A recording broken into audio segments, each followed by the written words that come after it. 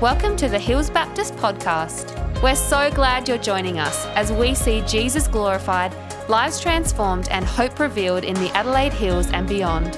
We hope you enjoy this message.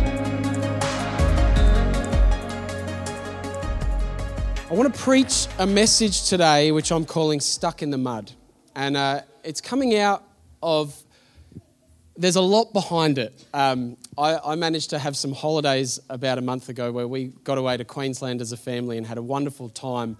But when you get away, you tend to get a little bit more time to think and to process. And I just really felt like the Lord dropped some stuff on my heart for our church, for the church that we are a part of here at Hills Baptist, a word in season for us. And so I just felt really strongly to bring a word of encouragement today for the times that we are stuck. And so let's go to Psalm 40. I'm going to read the whole thing. It's a longish psalm, so enjoy. Let it wash over you. And then we'll pray and we'll let the Lord say what he wants to say. Psalm 40. I waited patiently for the Lord. He turned to me and heard my cry. He lifted me out of the slimy pit, out of the mud and the mire. And he set my feet upon a rock and gave me a firm place to stand. What a great promise, hey? He put a new song in my mouth, a hymn of praise to our God.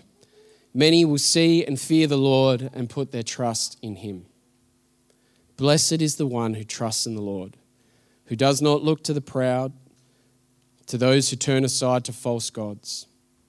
Many, Lord my God, are the wonders you have done, the things you have planned for us. None can compare with you. Were I to speak and tell of your deeds, they would be too many to declare. Sacrifice and offering you did not desire, but my ears you have opened. Burnt offerings and sin offerings you did not require. Then I said, here I am, I have come. It is written about me in the scroll. I desire to do your will, my God. Your law is within my heart. I proclaim your saving acts in the great assembly. I do not seal my lips, Lord, as you know. I do not hide your righteousness in my heart. I speak of your faithfulness and your saving help. I do not conceal your love and your faithfulness from the great assembly. So do not withhold your mercy from me, Lord. May your love and faithfulness always protect me. For troubles without number have surrounded me. My sins have overtaken me and I cannot see. They are more than the hairs of my head, and my heart fails within me. Be pleased to save me, Lord. I love that line. Be pleased to save me, Lord. Come quickly, Lord, to help me. How many of you know Jesus was pleased to save his people? May all who want to take my life be put to shame and confusion. May all who desire my ruin be turned back in disgrace. May those who say to me, aha, aha, be appalled at their own shame. But may all who seek you rejoice and be glad in you. May those who long for your saving help always say, the Lord is great. But as for me, I am poor and needy. May the Lord think of me. You are my help and my deliverer. You are my God. Do not delay. Let's pray. Father God, we thank you that you are our help and our deliverer. We thank you that you are the one who pulls us out of the muck and the mire. You are the one who sets our feet upon a solid rock. Lord, there is a lot happening in our world at the moment, and there's a lot happening in individual lives. We all have things that seek to suck us in. We all have things that seek to keep us from the firm foundation that we know is ours in you. Lord, today I pray that you would encourage the saints, that you would stir us up toward love and good deeds, that you would breathe upon your church, Lord. Those who need encouraging would be encouraged. Those who need strengthening would be strengthened. Those here who are running well, Lord, would just be spurred on to continue in that race. We love you, Lord. We praise you. We thank you. May your word do what your word always does. May it pierce our souls. May today not just be another Sunday service, another sermon that I've listened to and forget about. May this be a word in season that goes deep and bears fruit, we pray. In Jesus' name, and all God's children said, Amen.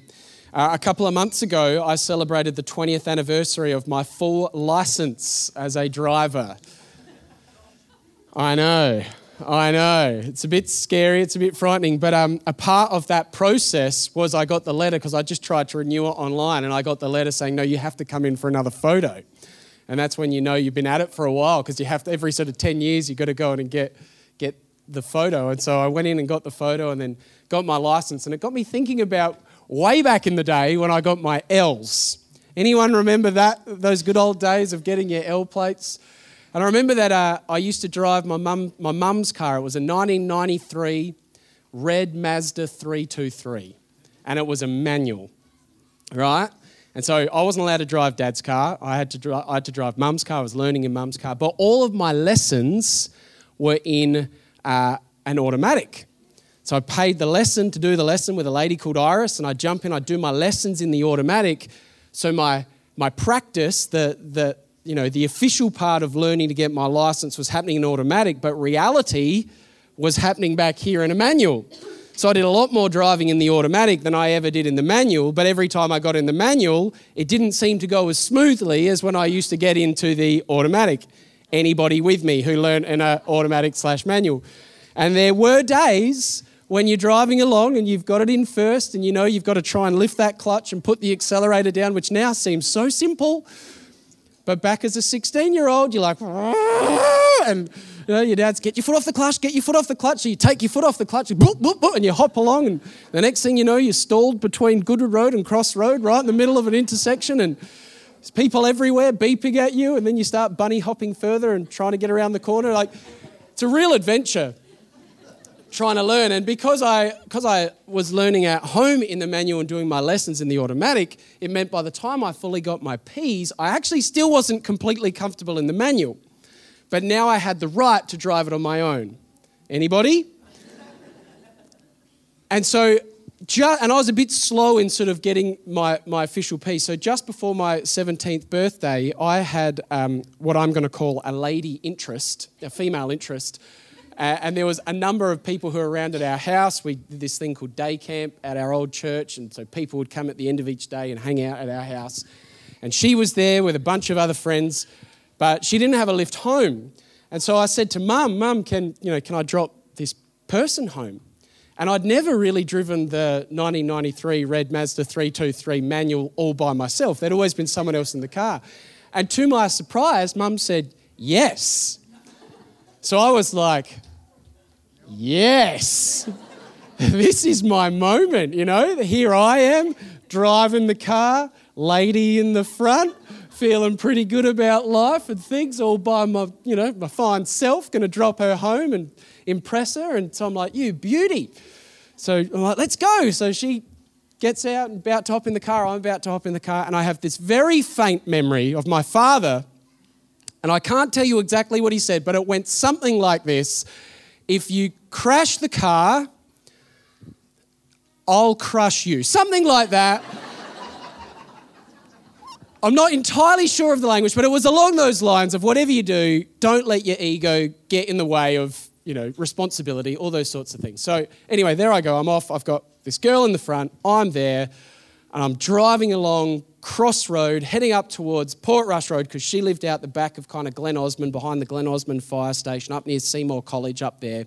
So I turn left onto Portrush Road. Everything's going swimmingly. I'm feeling good about life. Put the indicator on to turn right, and her street, if you know that area, it kind of just goes straight up, right? Now, if I drive it, it's not an issue. Like, it doesn't seem that, it's steep, but it doesn't seem that steep. But back then, when I'm in the 1993 red Mazda 323 manual, I'm like, this thing's a mountain, right? So I compose myself. I'm like, this is a steep hill, but I know what to do. I'm in first. I'm going to go first, second, third, fourth, go.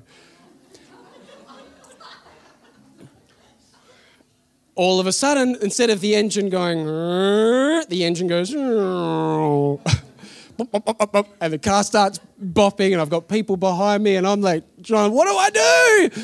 And I'm freaking out, and I try and crunch it back into third gear, and then the car just bumps along and these people are behind me tooting at me and flinging past me, and the next thing I know, I have come to a bunny hopping standstill in the middle of the road. And there we are, me, the girl, the 1993 red Mazda 323, and my father's voice somewhere back here, and my dignity somewhere back on Portrush Road, at a standstill in the middle of the street. And I remember sitting there and thinking to myself, oh dear, we're still about a kilometre and a half away from her house. I know what I need to do, but I'm not sure I can do it. What do I do? And I'm sitting there as cars are flinging past, driving up. They're just going up the hill as if it's, scooping ice cream, that simple. And she's sitting in the seat next to me and she says to me, and she's obviously being very kind, she looks at me and she goes, Dave, is it broken?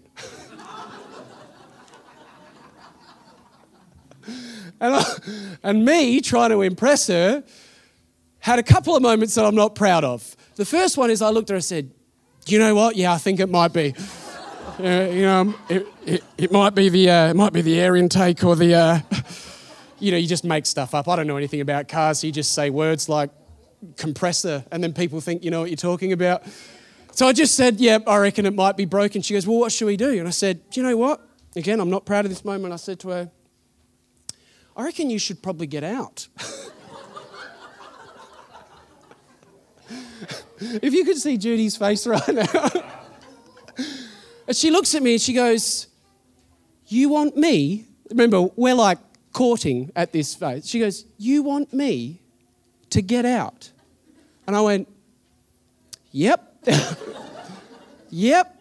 I think I want you to get out. She goes, you want me to get out? You want me to, just walk home by myself? I went, that's exactly what I want you to do.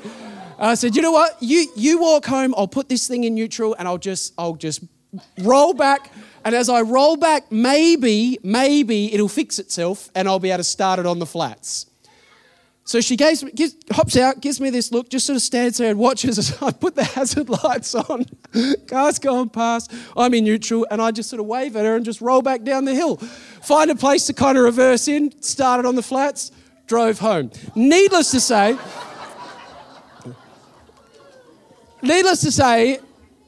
that was not the girl who I married, and that relationship didn't get much past first gear, if we want to put it that way. It didn't last very long. It's funny because I was thinking about it, I'm like, man, we all get stuck from time to time, don't we? In that moment, there I am driving along, everything seems to be going swimmingly, it seems to be pretty easy and straightforward. And then all of a sudden, a few stresses come in place, a few uncertainties come into the mix. There's, people behind me, there's voices in my head, there's all stuff going on, and I just flip out. I'm like, I don't know what to do, even though actually I did know what to do. I'd gone through the process. I knew I had to drop it down the gears. I knew I had to get the engine revs up. I knew what was required. I knew I just needed to go back to the basics in order to get that thing moving. But when you are in the midst of it, sometimes it's hard to remember. And sometimes, because of the noise around us, instead of just going back to basics, we get stuck. And I'm not talking about driving a car anymore. I'm talking about life and faith. I wonder if there's anyone here sitting in this room over the course of life where you've had moments where instead of going back to the basics, instead of dropping it back to first and just revving that engine and just getting things going again, you found yourself stuck in the middle of the road with a whole lot of voices and a whole lot of noise, thinking to yourself, what do I do now? I've been there.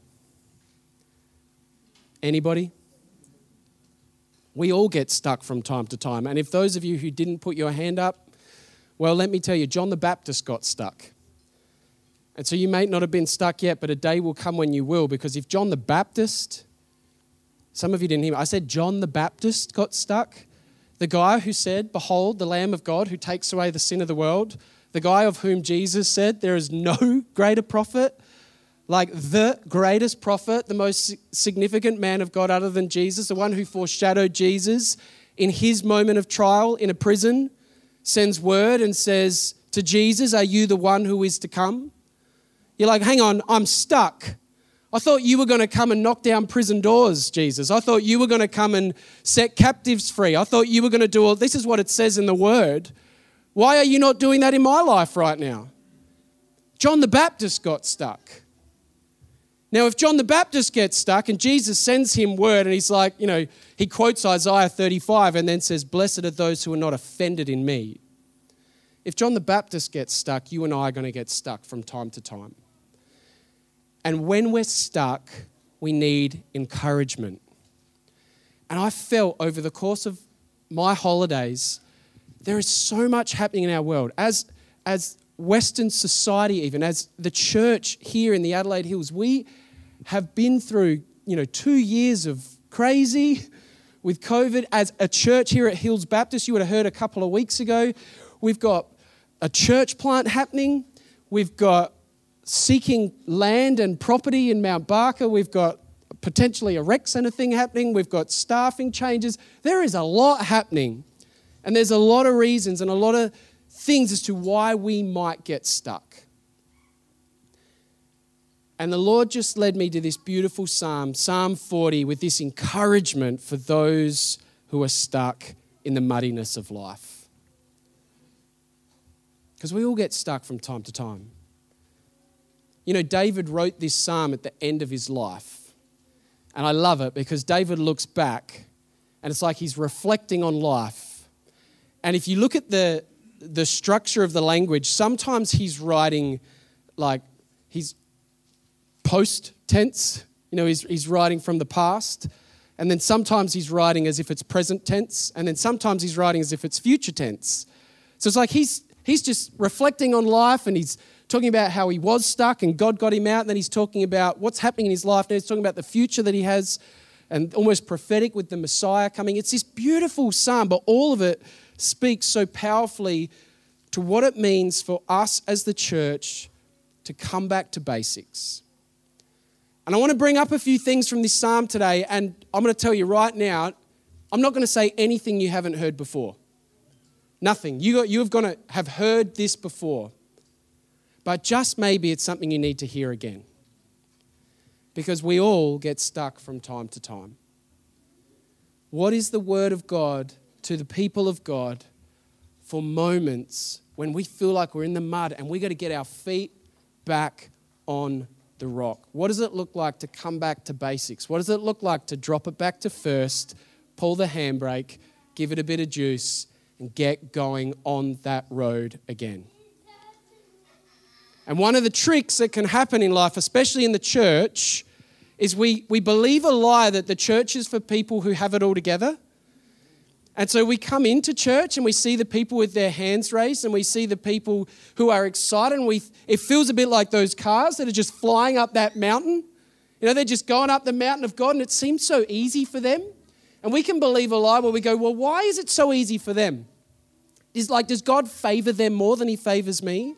Why does their life seem to just be so good? Why can they access the presence of God? Why do they hear him so clearly? And here I am stuck in the middle of the road. But that's a lie that the enemy wants the church to believe, because the reality is everybody will get stuck from time to time. It's just that some people have learnt to drop it back to first, to go back to the basics, and to keep walking, and we've maybe forgotten. It's time to come back to basics, amen? And so here's what we're going to do. I'm going to pull out a few things from Psalm 40, just to encourage us this morning, yeah? Just to encourage us afresh for when we're stuck in the mud. First and foremost, what do we do? How do we get unstuck? Number one, Psalm 40 verse 1, I waited patiently. Someone say patient. Wait patiently. The Christian life is a marathon, not a sprint. It is more important about how we finish than how we start. I've told this story so many times where I ran a marathon a couple of years ago, and as I was running along, I was running with this beautiful man right here, our treasurer, and we're running along. I think we got to about the 32K mark, and for us, we felt great early, and we were like, should we go faster? By 32Ks, we were not feeling that way. And we had this dear lady who probably, was she 60? I think she was 60, running her 50th marathon. And I remember I said to Anth, I said, far out, this is a long run. And she did this, she goes, sure is, boys. As she ran straight past us.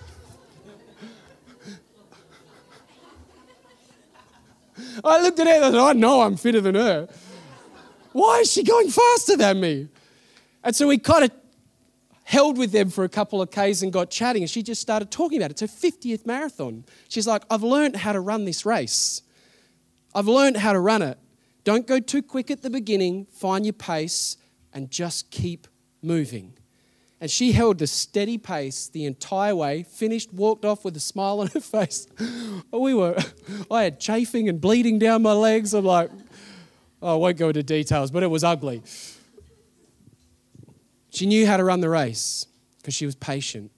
Sometimes we have to realize it's a marathon, not a sprint. Wait patiently for the Lord. If you don't get your answer right now, keep praying. Keep praying. Keep waiting on God. Wait on God. It is a marathon, not a sprint. I love Hebrews 10:36. Do not throw away your confidence. It holds a great reward. You need to be patient, or you need to persevere, so that having done the will of God, you will receive what he has promised. Matthew 7, Jesus says, seek and you'll find, knock and the door will be open, ask and you will receive. Do you know that's written in the context of the road of faith? He's saying keep asking, keep knocking, keep searching, don't stop, and I will provide what you need in season to keep going. Wait patiently wait on the Lord. Keep crying out. Don't give in. Don't give in. Keep praying. Keep seeking. Number 2, prioritize praising God with the people of God. Look at verse 3-6. He put a new song in my mouth, a hymn of praise to our God. Many, everyone say many, will see and fear the Lord and put their trust in him.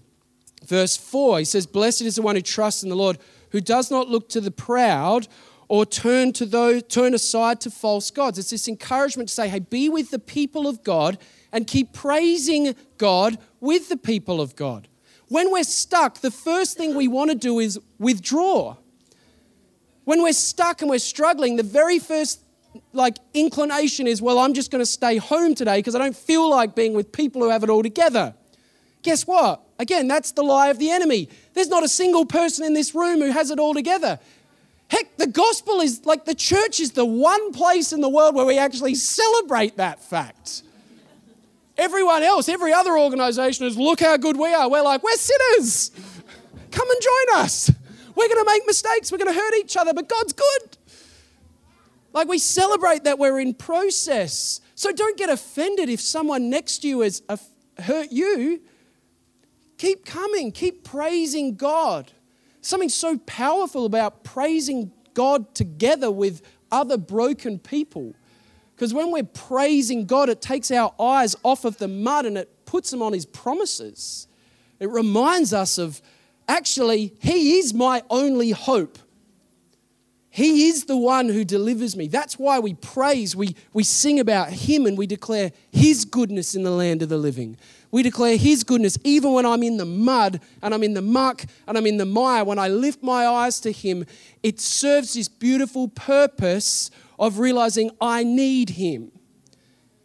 And it humbles us before the Lord. Friends, this is why Sundays matter. It's why life groups matter. It's why youth group matters. It's why reading God's word with our children matters. It's why children's ministry matters. This is why we run programs as a church and provide opportunities to gather, is because praising God with the people of God is so important. And it helps to lift our eyes. Amen? Let's be intentional, because that intentional time is what helps to transform. Number 3, let the word do its work. Let the word do its work. You know, in this psalm, he sits there and he talks about, I desire to do your will, my God. Your law is within my heart. sometimes people get sick and tired of me telling them to read the Bible. Like, don't give me a token answer of reading the Bible. It's not a token answer. It's a part of putting the car in first gear. It's a part of the basics of what it means to the journeying the Christian life. Keep reading the Word. You say, well, I'm getting nothing out of the Word. That's okay. Keep going. You know, I've come to God that many times like, God, I'm not getting anything out of this time. He's like, that's okay. I've got your time. I've got something out of it. I've got your attention. And because I've got your attention, I can begin to renew your mind. You know, we need to be transformed by the renewing of our mind, and the renewing of our mind is not going to be instantaneous or momentary. It's going to be a lifetime because we need to wait patiently on God. We've got to keep crying out, yes? Look at the promises of God. Your word is a lamp unto my feet and a light unto my path. Psalm 119. Truly I say to you, anyone who keeps my word will never see death. John 8:51. Wow, what a promise. How do we keep his word? We actually have to know his word. John 17, sanctify them in your truth. Your word is truth. We live in a world where truth is being eradicated, where lies are everywhere. How do we know the truth? You've got to be in the truth, which is the word. Take up the sword of the Spirit, which is the word of God. Ephesians 6. The word of God is a two-edged sword. Do you ever think about that? Reading the word, it's not just a religious activity. Every time you open the word, it's like pulling out, sharpening the sword against the enemy. What a powerful image. Psalm 119, I have stored up your word in my heart. Are we storing up the word in our heart? Now, church, I know. The home edit on Netflix is really good. You know, I know that you want to know what Blair's up to in Gossip Girl. I know there's a lot that we can fill our minds with, and there's a lot of really important stuff on television that we need to get in our hearts.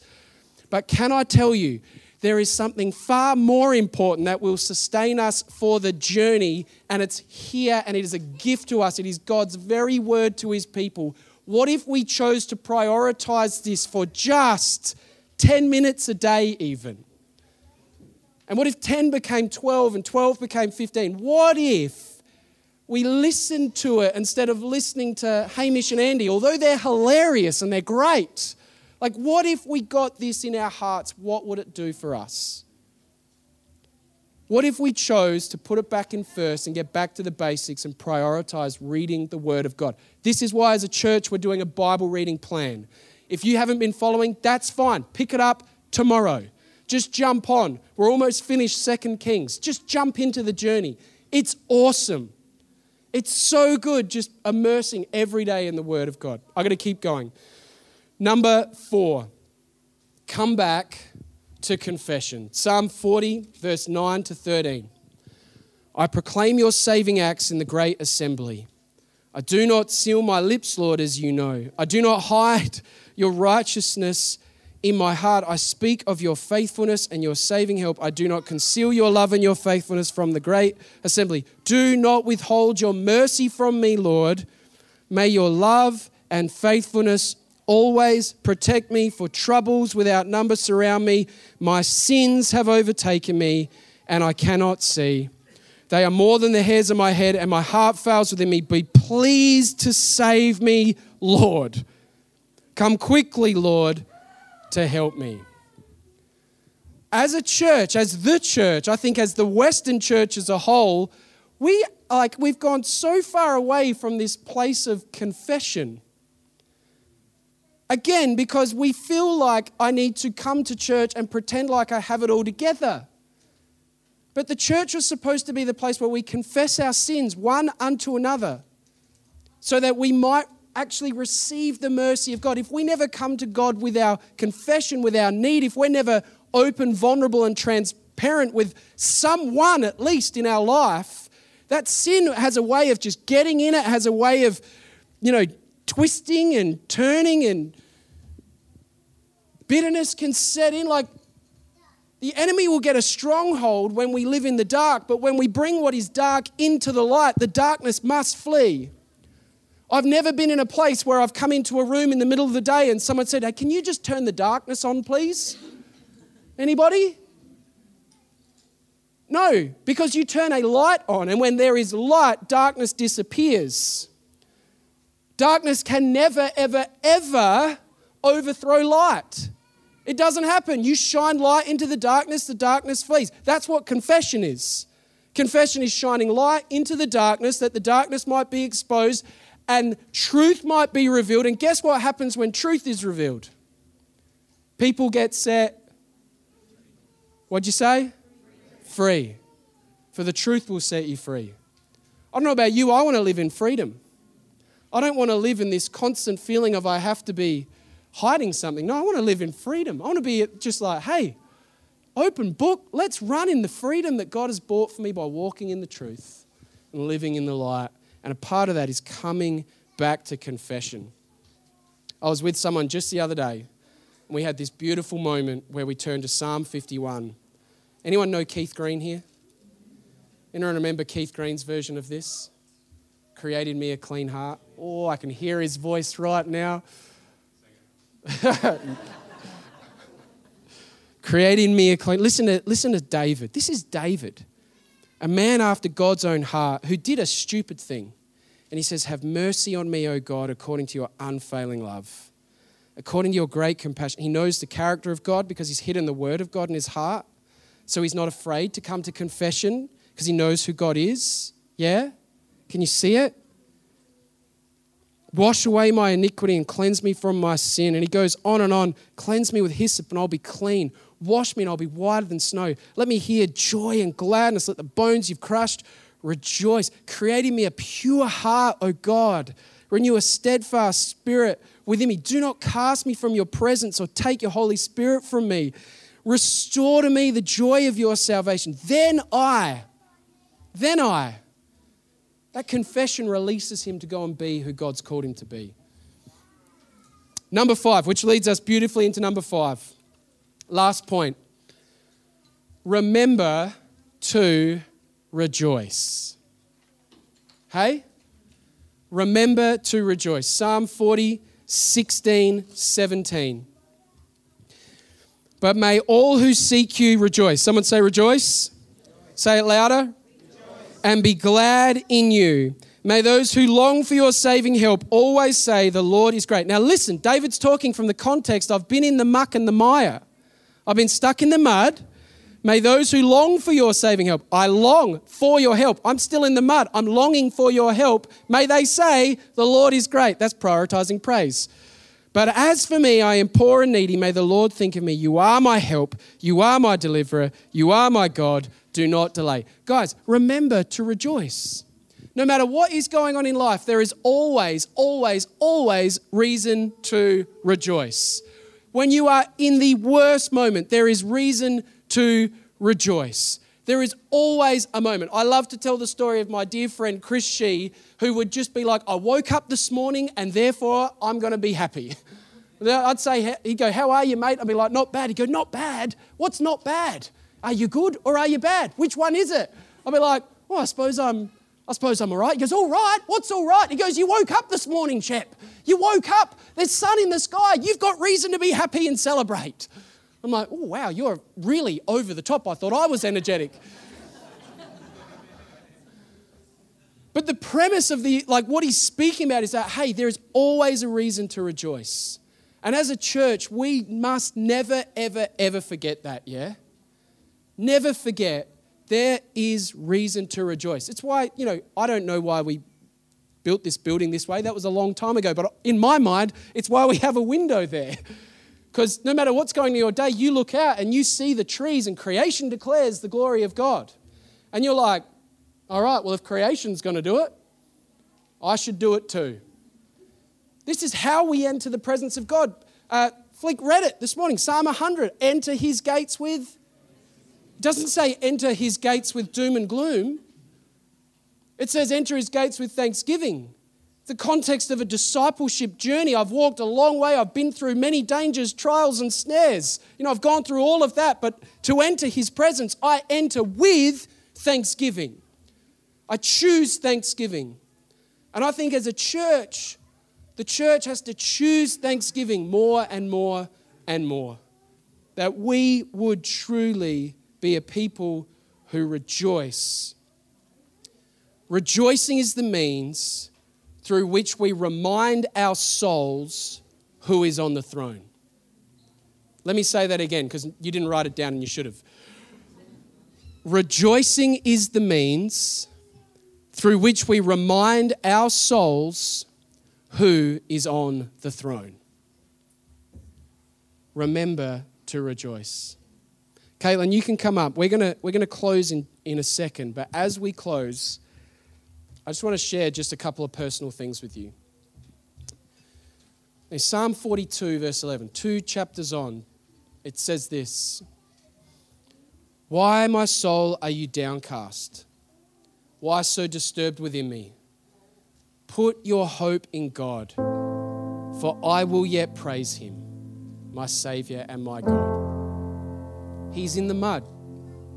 He's in the mire. And yet he says, why? I'm going to choose to rejoice. You know, when we were on holidays and I was just thinking about all the stuff that's happening in the life of this church, and for the first couple of days thinking, man, how the heck is this going to happen? I felt the Lord lead me to Joshua chapter 3, and I want to take us there. And just, is that okay if I just bring you into a moment? In Joshua 3 and 5, this is where I felt the Lord led me. It said, "When you see the ark of the covenant of the Lord your God and the Levitical priest carrying it, you are to move out from your positions and follow it. Then you will know which way to go, since you have never been this way before." Then you will know which way to go, since you have never been this way before. So we've got to follow the ark of God. Then we will know which way to go, since we've never been this way before. And then in verse 5, it said this: "Consecrate yourselves, for tomorrow the Lord will do amazing things among you."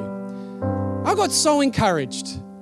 So I was like, okay, I feel like the Lord's calling us into a season of consecration, a season of being set aside, a season of maybe even some stripping back, a season of getting back to the basics, consecrating ourselves before the Lord.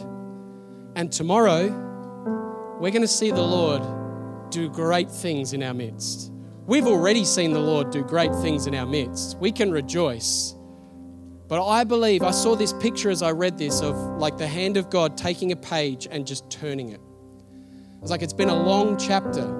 It's been a chapter of change. It's been a chapter of navigating difficulty. It's been confusing at times, but I'm turning the page. And as I turn the page, I'm inviting the church into a season of consecration, for tomorrow I'm going to do great things among you. And we need to consecrate ourselves because he's going to take us to a place where we have not been before. And I got so encouraged by that. And then in that moment, I saw another picture. And we're going to put the image, this isn't the image I saw, but I tried to YouTube an image that would match the one in my mind, and this will do, if we can put that up there now. And I saw the image of a potter at his wheel. And I was instantly reminded of Jeremiah 18. You see, in Jeremiah 18, Jeremiah is in a jam. He's stuck in the mud. And the word of the Lord comes to Jeremiah and he says, "Go down to the potter's house and there I will give you my message." So I went down to the potter's house and I saw him working at the wheel. But the pot he was shaping from the clay was marred in his hands. So the potter formed it into another pot, shaping it as seemed best to him. And I had a little moment there where I was like, oh, I often will tell God what I want him to do for me. I don't often go to him and say, you do what seems best to you. Then the word of the Lord came to me. He said, "Can I not do with you, Israel, as this potter does, declares the Lord? Like clay in the hand of the potter, so are you in my hand." I was reminded in this moment that we are all mud. born from clay. The life we have is because of the breath of God, but we are all just mud. That's what we are. Here today, gone tomorrow. And I think sometimes when we talk about the basics, what we've just talked about, sometimes it can feel a bit like we're on a wheel. And when we're looking at our circumstance, like picture the clay, be the clay for a moment. When your eyes are looking around at your circumstance, it's just like looking at the mud, and it can feel like you're going around and around and around and around and around, and you're like, nothing's changing. I feel like I'm doing the same old thing day after day after day. Nothing's changing. Where is God in the midst of all of this? But if we shift perspective and we come to the Word and the promises of God and we look up and we look at it from the potter's perspective as he's sitting there and we're in his hands, we realize that while we are mud, we are becoming a jar of clay. And the great thing about becoming a jar of clay, who knows it, is what God does with jars of clay. Because what God does with jars of clay is he doesn't just chuck them in the cupboard and go, another jar. No, the Bible says that with jars of clay, God puts his treasure in them. We have a treasure in jars of clay. But the only way we become a jar of clay is if we sit on the wheel, if we put ourselves in his hands. And as we posture ourselves on the wheel and we commit to going around and around and around and around, submitting ourselves to his hands, he will do the work. He is the one who will do the sanctifying. He is the one who will do the consecrating. He is the one who will do the forming and the shaping and the molding and the changing. He is the one who will do the great things. He is the one who will bring about the changes we so desperately need in our own lives. He is the one. But it happens as we subject ourselves and submit ourselves to the wheel. And the tendency when we feel stuck is to get off the wheel. But if we get off the wheel, we're just a piece of mud on the ground. But on the wheel, in his hands, we're a jar, and the jar gets treasure. And the treasure is the gospel. And the gospel is to the ends of the earth. I don't know about you. I want to be a jar of clay. Anyone? I want to keep myself on that wheel no matter how hard it can seem at times, no matter how much sometimes it feels like we're going around and around and around. I know that he who began a good work is faithful and he will bring it to completion. Amen? He who began a good work. Do you believe God has begun a good work in your life? He's faithful. He's a patient potter and he's doing the work. So submit to the will. Let me finish with this. Galatians 6:9. Let us not become weary in doing good, for at the proper time we will reap a harvest if we do not give up. Keep running. Keep going. I don't know who I'm speaking to this morning.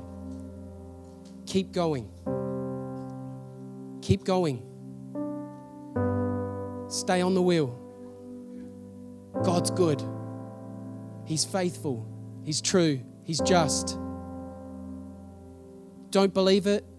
Find someone in this room and talk to them about the faithfulness of God. There's some old saints in this place who've been through hell and back, and I'll tell you what, they'll have a testimony that says God is good. Come on, somebody. Any saints in the place who can testify to the goodness of God? Some of you don't like the fact that I call you saints, but that's what you are, scripturally speaking. Any saints in the place who can testify that God is good. The wheel isn't easy, but God is good. 2 Corinthians 4:16-18. Therefore we do not lose heart. Though outwardly we are wasting away, yet inwardly we are being renewed day by day. For our light and momentary troubles are achieving for us an eternal glory that far outweighs them all. So we fix our eyes not on what is seen, but on what is unseen. Since what is seen is temporary, but what is unseen is eternal. God is good. It's okay to get stuck. Just stay on the wheel and let God draw you up the mountain into his presence. Amen. Would you stand to your feet?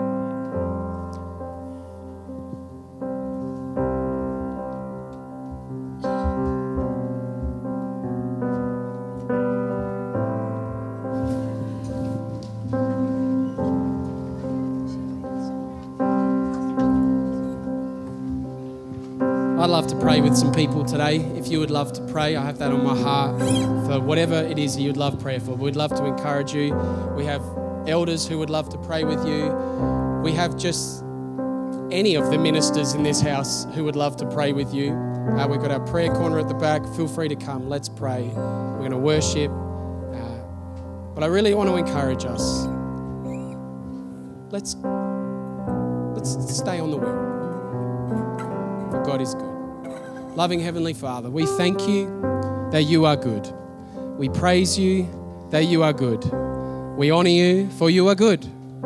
We worship you for you are good. We thank you that you are faithful.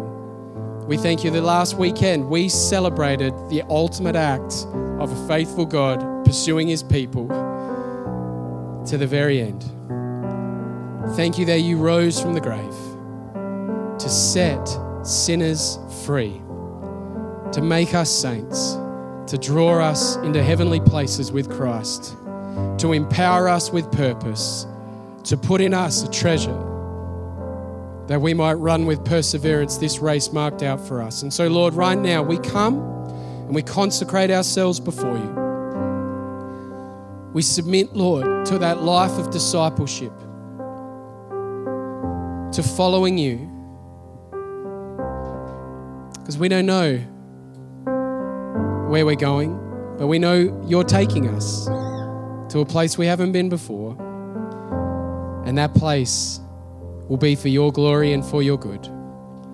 So humbly we come. We love you.